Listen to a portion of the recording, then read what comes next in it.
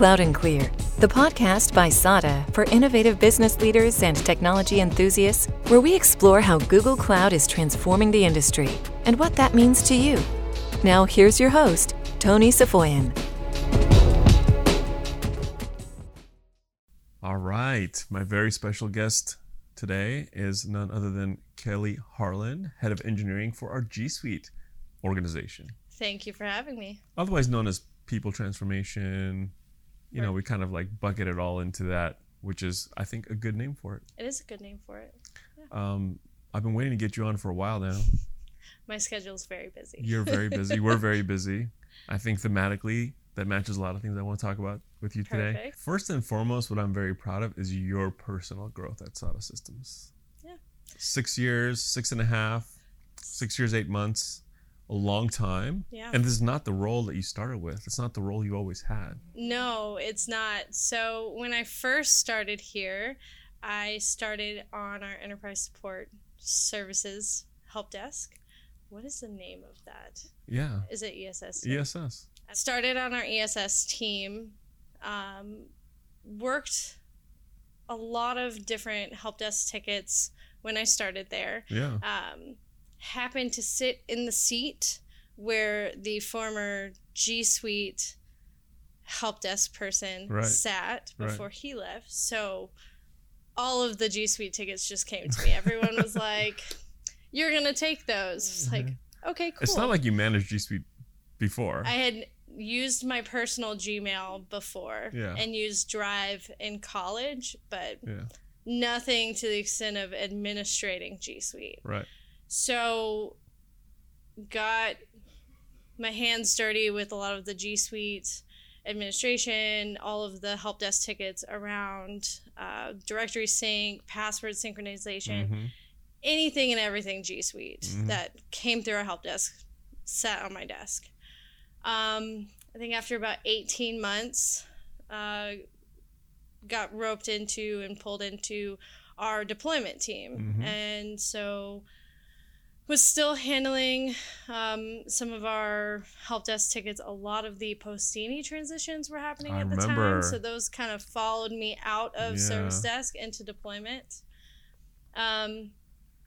Worked on quite a lot of projects at the beginning of my deployment career. And then Colgate came in, and my boss at the time was like, "All right, you're going to get the Colgate project." Like, great. That was quite a level up for the entire ecosystem. Certainly for SADA. Yes. But I think it was a rare type of project even for Google anywhere in the world around.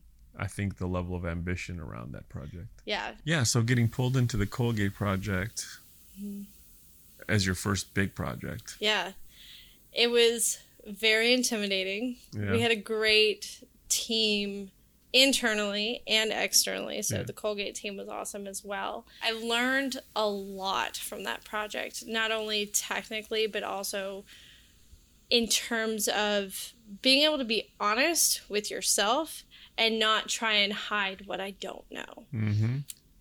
You know, we would come across very unique situations, and the ability to be comfortable with saying, "I'm not sure about that answer, but I can get that answer for you." Very important skill. Very important skill. So, you know, those larger projects brought out that type of consulting for us at SADA as well. And then, you know, after Colgate, took on a few more larger projects, and then my boss at the time, Tim, moved into our GCP team, and they needed someone to step up and fill that role of managing the G Suite engineers. And I think our team loves working with you and having you as their leader, and I know our customers love having you as their leader. But the Colgate project, you're sending me back now, because I was very involved in that. And you talked about the posture of being, you know, completely transparent with customers about what we knew and didn't know. First and foremost, there was a lot of things in the environment were completely new to G Suite and to Google. It wasn't like just new to us. And I remember we talked to them, then we download a bunch of stuff, then we talked to Google, and then we talked to them together with Google. And that project also made me realize the unique role that we have with customers, sort of over and above Google's role. Yeah. We could tell them things that Google couldn't tell them. Exactly. We had to direct them in a way that Google was not comfortable directing them. Yeah. And I thought, those late night calls, with Micro and like the team out of India or whatever, it was like 9, 10 p.m. for us, but they're very important calls. And they were debating like the best approach. And I remember finally saying, like, we're going to take the lead in the consultative approach. Yeah. I remember there was one instance as well where, best practice for mail routing, let's say. And I remember we had conversations going back and forth. We already weren't doing like technical Google best practice, but we were trying to go for like, this is SADA best practice. Right. But really it was a whole conversation around that might be SADA's best practice. That might be Google's best practice. But what is best for Colgate? What is best for us? And having that realization after that meeting of like, I'm trying to make something happen that's, it will work. It ended up working just fine.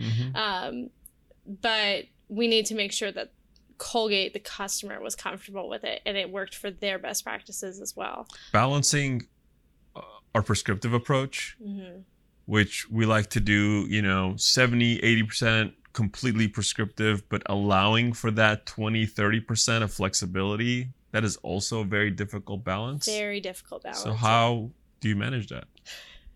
I would say a lot of that comes from documenting what you have seen in a customer's environment. Say, okay, here's how we've seen you work. Here's X, Y, and Z. Here's what we typically would recommend based off of best practices. You are telling us that this best practice won't work. So let's look at your 3 or 4 different options. Maybe it's one additional option. Let's look at the ramifications. What might happen if you go down this route versus going down the best practices route? Making sure we are coming to the customer with, here are expectations, here's ramifications for going down either route in terms of that best practice choice. Yeah. Giving them the pros, cons, and having them sign up for the potential downside risk. Exactly. Yeah, that's very important. I think over-indexing on being too prescriptive is also dangerous. Yeah. Because, it's not dangerous, but these are enterprise customers. Yeah. It's very different than a 500 user implementation where you can be just very prescriptive.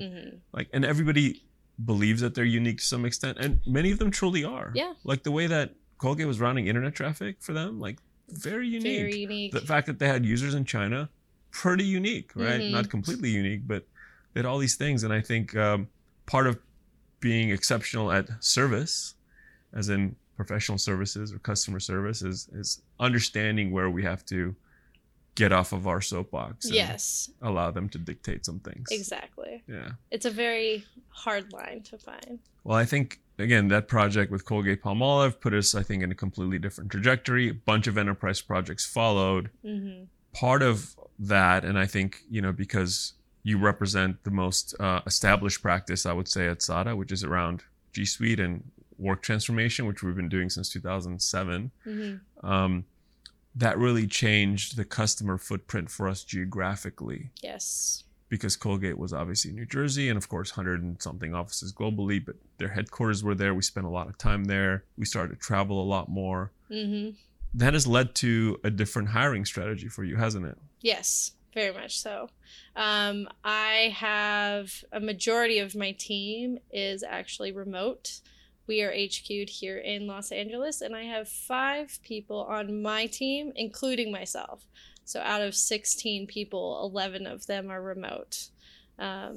Whether we've got Midwest, Central, East Coast, Canada as well. So spread out all across to be able to address all of those different time zones. That's just on the engineering side. Just on the engineering let alone side. Adoption, change management, training, like everybody else on the team. Exactly. Yeah, you were the first. Your org was the first to really model this new approach. And you did that before we started even opening the field offices, which we now have 8 additional field offices as well. But the way you guys executed that, like you and Nick executed that, made us comfortable with doing it in other areas for SADA as well. Because prior to that, we were like 90% just HQ based, right? Yeah. And I mean, we had to. I mean, I changed my schedule 7 to 4 to help with East Coast, which I've stuck to that schedule because I like it. Yeah. But yeah, there was no way we would have grown without expanding across. So that's the other thing about enterprise customers is their expectations now that we're just more, in market. Like our teams are in market, they live there, they're close by, they spend a lot of time on site in implementations. Yeah. Years prior, 5 years ago, was very much a remote approach. Yeah. We'd fly in, we'd, help sell and do evaluations, fly out, come back, do kickoffs, fly out, come back, do go lives. And that was kind of maybe sufficient. Yeah. But now it's a lot of on-sites. Complexity is higher, expectations are different. Yes. And your team has really led the charge. And again, in other areas, we're adopting similar approach. Yeah. So one of the challenges and things that we really celebrate here and champion here is culture and culture expansion. And but it's it's a very different set of activities when you're all co-located versus when you're now very spread out. You do a really good job of that. Yeah. How do you do it? So a few different ways, and I get asked this in interviews all the time, by the way. Yeah. The people you're hiring ask this. For people I'm hiring, So we have chat groups. We actually have a lot of demarcated chat groups. So we have one specifically for work. And hey, I have this problem, and it has all 16 of us in there. I have this problem. Can somebody jump in and help me out? Somebody will throw a video link in there, and whoever can join will join. We've also got our fun chat groups as well, completely demarcating like, oh, hey, look, who got Disney Plus? Additionally, we have weekly team meetings, and what we've started doing this year actually is we just have a running slide deck. And if people want to voluntarily say, hey, this is what I did this week, just as a personal, like, I ran a 5K this weekend, put that in the slide deck. We just kind of see what's going on with everybody's lives, celebrating people moving, buying houses, and life events. We love life events at SADA. All of the life events, or, even if you went to a, different conference over a weekend, show those pictures, tell us what you saw. So we take time during our meetings to go through the personal aspect. Again, completely voluntary. You do find with especially the technical world, you get a lot of quieter people. So just fine. Which is totally fine. You don't want to force anyone to participate, but it's always there, always open. What happens at the weekly meetings mostly? Is it, I know you said there's some sharing that happens, just like life stuff, which I think is obviously important to build those connections. You're there for each other a lot. Yeah, sometimes crazy hours, sometimes crazy travel schedules. So the team flourishes based on your ability to align and work, in concert with your teammates. But what else goes on in those weekly meetings?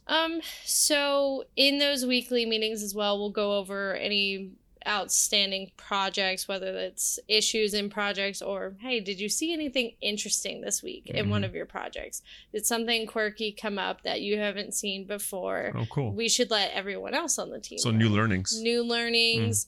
Any goals presentations. So especially now that we're coming towards the end of the quarter, people are starting to present goals, getting those documents or presentations out there.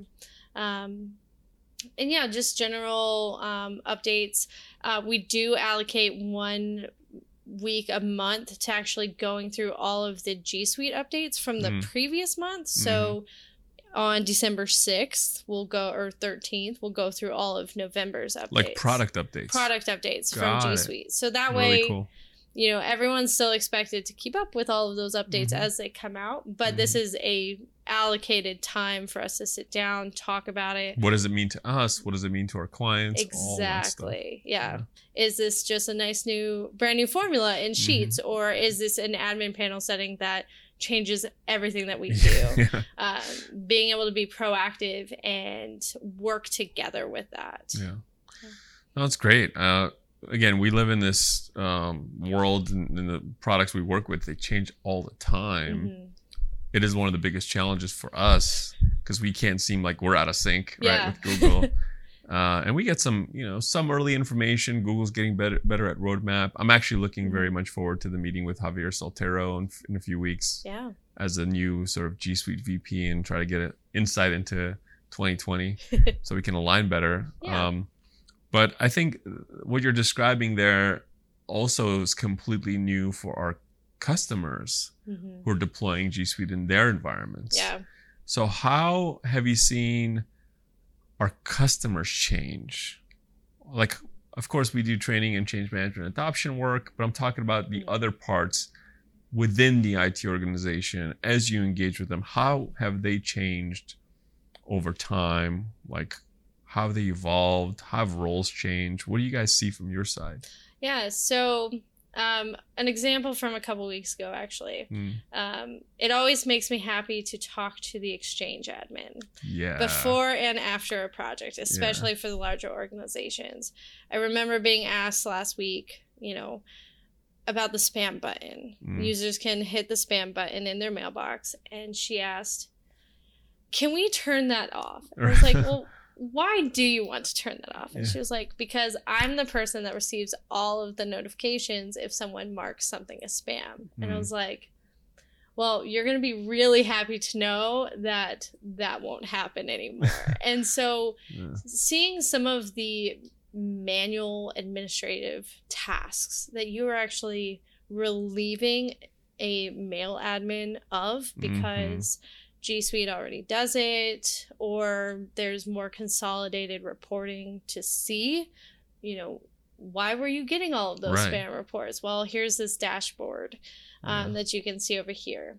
And so seeing the transformation of what the mail admins were doing on their on-prem days versus what they're doing now, having moved to Google, seeing all of the different reporting, and being able to be more proactive rather than, I got to make more space on the server over here. So that's one of my favorite things to see from projects. Because that actually traditionally has been the group, the people who run backups, the people who run, do email administration or antivirus work or whatever. Yeah. They were the most resistant in early days, certainly, about this change, because their perception is, well, my job is quote unquote going away. Right. Yeah. And I think we've proven over time that that's not actually the case. It's not the case. You're just having a change in role. It's now you're not setting up the spam filters. You're not, cleaning up mailboxes. You're looking at all of these different high-level reporting. A spam message comes in, or somebody sent that email to everyone at SADA, for example, or anything like that. That Exchange admin can now just go into G Suite and say, okay, Security Center, pick that email, pick it out of everybody's mailbox, making their lives a lot easier and giving them time to look more, transformationally about, okay, we've done this in the past, and that was because of these legacy products. Yeah. Now I'm not having, and I didn't have time to find something new to do it. So now I have some time to try and figure out a new workflow. Yeah, no, I think moving their work sort of up the value chain, where they're being strategic, they're being advisory, consultative, proactive with their user base, putting them in the front and center of like, how can they help their constituents, their employees, work more effectively and efficiently by virtue of having the tools, not only the tools and the version that exists today, but on those monthly updates, like how do they make better use of this brand new feature? Yeah. Like these are new jobs being created, I think, new types of roles being created within the IT organization that didn't exist, A, because systems were static, and B, because most of the work was completely reactive. Yes. And now it's a lot more proactivity to their jobs. No, I get excited by allowing people to transform in their roles, actually. Yes, same. Especially because, again, historically, if you look back 10 years, there were like this whole server hugger community. It was like, no, if you remove this server, my job's gone. And we're like, actually, your job's going to get better. It's going to be so much better. Like I said, it's one of my favorite things at a kickoff to meet that admin and say, let me know how you feel at the end of this project. Like, I know throughout the project, it's going to be tiresome. You're going to have a lot on your plate. But let's talk maybe in 3 weeks afterwards. Like, let the dust settle, and see how your role looks after you're deployed. Yeah, that's amazing. And that's just a couple roles within IT. I think the broader IT organization goes through cultural transformation. Yes. The CIO's role becomes more aligned with line of business. And we're really careful about that. You're involved very heavily in pre-sales, where we're pulling line of business together with the IT leadership to go through that. And you do a great job in those, but like, what's your secret to helping them align? A lot of it is going to come down to finding the why behind not wanting to change. What is holding you back? Is it that there's a feature set in Word that you don't think Docs has, or Excel or Slides or anything like that? Is there something in Mail that you think does not exist? And let's break down those walls of why you are not looking forward to that. But also, working with those different teams to build up any solutions that, hey, I need this specific workflow. Yeah. Okay. Yeah. There's solutions for that. Let's talk through this. Because it's not just always about one-to-one feature for feature. Right. That's, I think, what people default to in their thinking. Like, exactly. I used to do it exactly like this. I want to do it exactly like that. Actually, it doesn't open up the possibility of a better way. Yeah. I think those conversations are really interesting. Yeah. I've always wanted to know this for myself, and now I have a chance to ask you, like on Cloud and Clear. It's recorded. And it's recorded. But what do you look for in engineering talent for your team? First and foremost, drive. And, a love of innovation. If you're a person that wants to just do things the way you've done things and I don't want to change, maybe not the best fit. Yeah. In terms of, technical expertise, I was a person who was given a chance. I knew nothing about G Suite when I started here. Even my first job out of college, didn't know anything about networking, and I was given a chance. Yeah. So there are some things. You were like a maths major. I was a math major, yeah. And then started with network switches. But I was given a chance. Yeah. And so, knowing G Suite actually is not one of my job requirements. It's a nice to have. It's a benefit. Well, it's good because not a lot of people know it that well. Not a lot of people know G Suite. Yeah. There's certain things that, aren't available for training anymore. So like Exchange administration. It's really hard to find trainings on on-prem Exchange, at least anymore. True. Knowing which part of the technical expertise I need coming in versus, I can teach you G Suite, or I can hand you the materials to help you teach yourself G Suite. But having that drive to learn, having the drive to help people as well, because a lot of our job is actually empathy with the customer. It's not easy for them, and which makes it sometimes not easy for us either. Our engineering roles are unique. Like, we have a product group here, of course, and we build things, but engineers that are just sort of building product versus ones that work at a consultancy. Mm-hmm.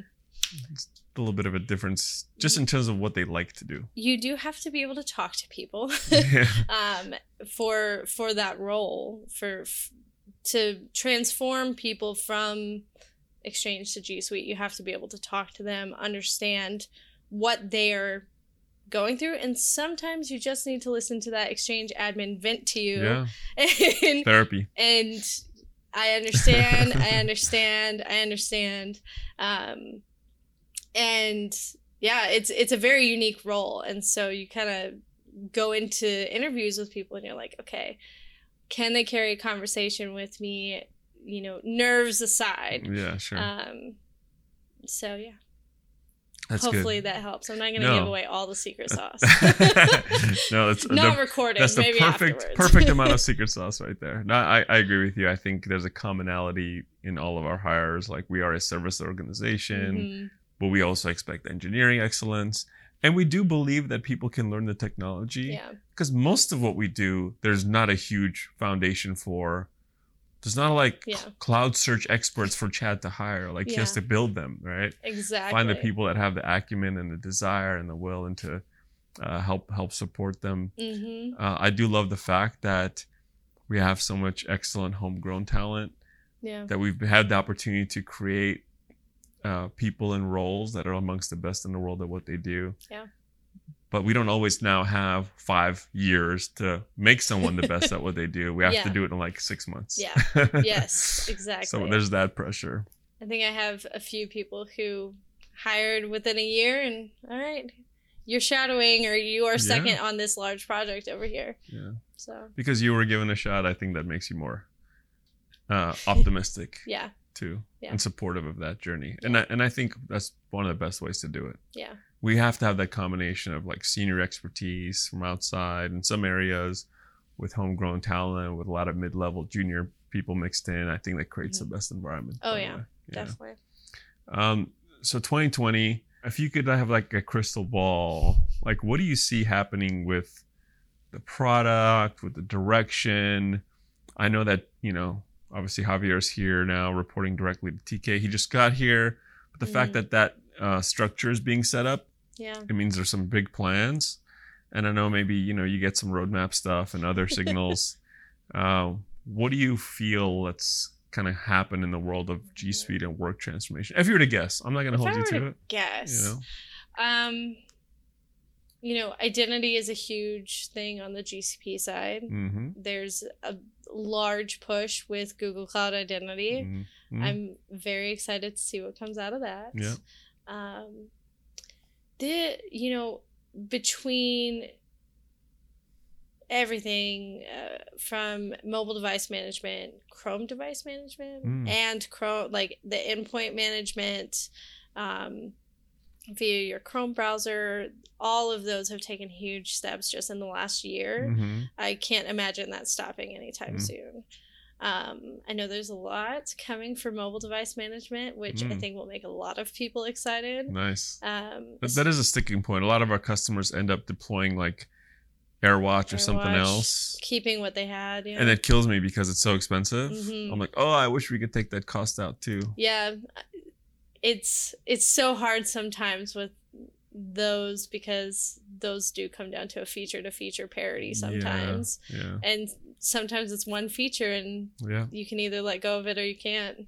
I'm really excited about a lot of the security features that are coming out. We had Security Center come out this year and the Investigation Center, and every quarter something new is coming or added on top of those features, making the mail admin's life a lot easier. Security's so like front and center. People, when they implement any new technologies, they're like, oh, what about this? What about that?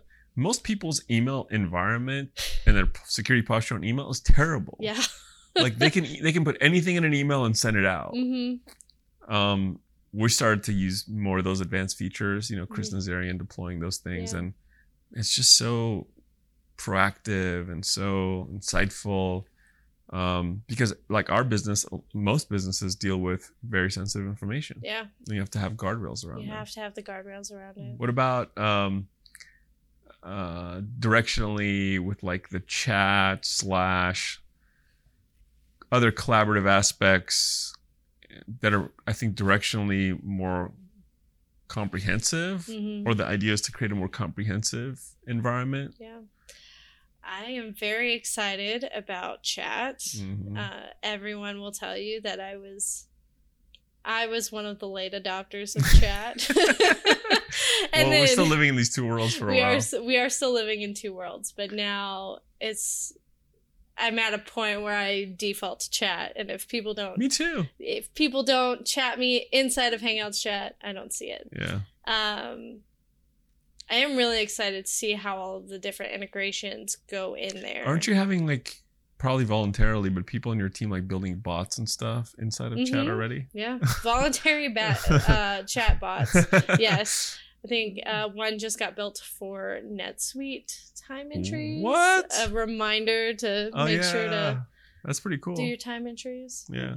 So I think another bot that was just created was the RSS feed for the G Suite updates. So every time a new update comes out, you get it via chat.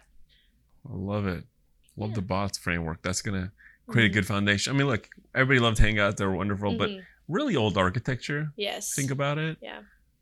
And like, it was back in the days when, you know, the Google products had sort of dyslexia about like, am I enterprise or my consumer product? Yes. That really comes from the consumer side. Chat distinctly, I think, business. Yes. I do miss my little stampedes running across the chat bar. Oh. But, yeah. You know, it comes with it being an enterprise product. Maybe they'll build more fun features. Yeah, maybe more fun Easter eggs. Yeah. Well, you know, we're so proud of the work that you've done. Thanks. And Colgate was fantastic. It put us on the map. I think it put you on the map. I like to. It was a big, you know, challenge for you that I think led to you running the whole team. But the projects, I mean, you know, 50, 60, 70, 100,000 user projects are like pretty common now. Yeah. Which is incredible. Yeah. I think it was really funny one time where we're like, oh, that's just 15,000 users. Yeah. And we were like, wait, stop, rewind. That is a big company. Exactly. 15,000 employees is a very big large organization. Company. Yeah. And we're like, that's nothing.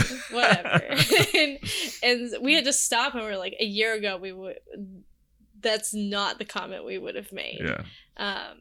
So it's growing. It's ever growing. The sales team gets a lot of credit for our market position, but they actually attribute the credit to you and Nikki and Jessica and the team. Yeah. Because we can be invited to these deals and opportunities, and we certainly couldn't close them if it was not for the exceptional reputation in delivery and engineering. So kudos to you. Thank you. Keep up the good work. And we're only as good as what the last customer is willing to say about us. Yeah. And I know you take that very, very seriously. Very seriously. My whole team does. That's why we love having you on the team. And hope you're ready for more in 2020. Woot woot. We are at 162 go lives as of right now. Wow. So we'll be keeping track next year to see how that number increases. We do. Yeah. Well, I have a feeling we're going to beat it. Yeah, definitely. Thank you for being on Cloud and Clear, Kelly. Thanks, Tony. Thank you for listening to Cloud and Clear. Check the show notes for links to this week's topics. And don't forget to connect with us on Twitter @Cloud and Clear and our website, sada.com. Be sure to rate and review the show on your favorite podcast app.